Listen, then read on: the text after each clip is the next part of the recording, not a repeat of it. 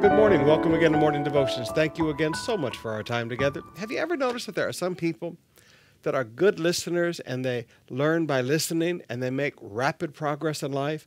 But there are other people, grabe talaga, they are just so stubborn and they keep failing in life. Well, that's exactly what Solomon tells us is going to happen.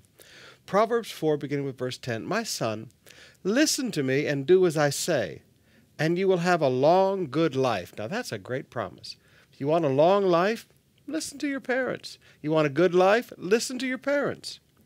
"I will teach you wisdom's ways and lead you in straight paths. When you walk, you will not be held back, and when you run, you will not stumble." Now, notice, when you are not a good listener, when you refuse to learn by listening, you want to learn everything the hard way. Well, when you learn things the hard way, number one, it holds you back, and number two, it causes you to stumble or to fail.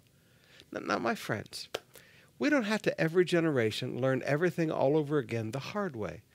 Every generation should make progress because it listens and learns the wisdom of the previous generation.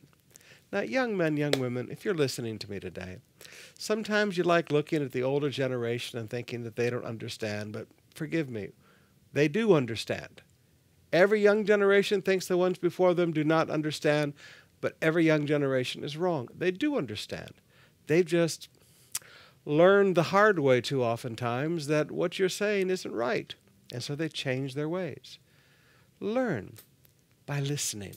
Learn by gleaning from others and listening to the stories of their successes and listening to the stories of their failures. And as you do, you will have a long, good life. You won't stumble and fail all the time, and you won't be held back every time you turn around. A life of rapid progress.